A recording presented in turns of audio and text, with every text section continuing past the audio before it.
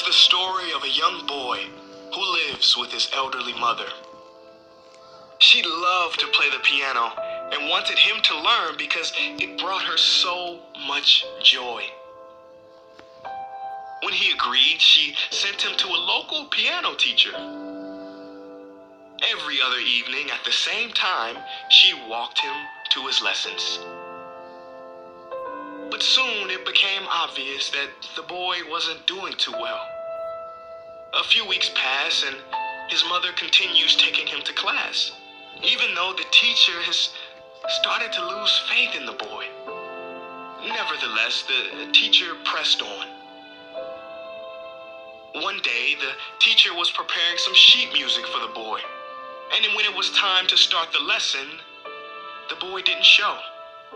A couple weeks pass, but the boy never comes back. Sometime later, the piano teacher is the proud host of the town's yearly classical concert.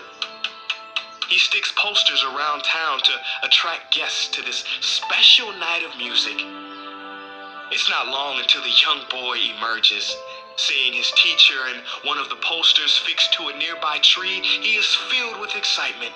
He rips the poster down and chases after his teacher.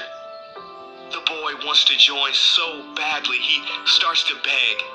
And finally, the teacher reluctantly agrees, deciding to let the boy play a small part to close the concert. The next evening was time for the big event. Good evening, folks. Good evening. As the evening got underway, the teacher proudly invites the first act to the stage. The night was going as planned, and it was soon time for the final act. Here he is. Without further ado, it's young Alex. The young boy took to the stage after a nervous introduction by his teacher, and the audience grew silent, eager for his performance.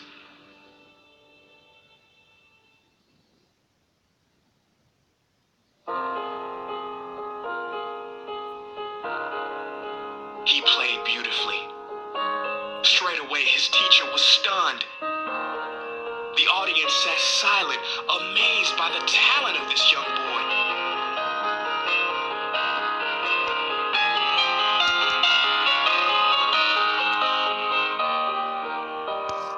As the boy finished, the audience erupted in a standing ovation. He gave the best performance of the evening. His teacher applauded with surprise and then asked, "How did you learn to play so brilliantly?" The boy took a moment and then said, "My mom loved to play the piano. She wanted me to learn too. But when she got sick, there was no one to take me to my lessons anymore. I had to take care of her." The teacher knelt beside the boy, and the audience listened in silence as he continued. "She passed away this morning. She was deaf before, so couldn't hear me play. But I know she's listening now, and I only want to do my best for her." At first, you may not be talented or gifted. You may even be doubted by the people around you. But if you have a strong enough why, you will be able to achieve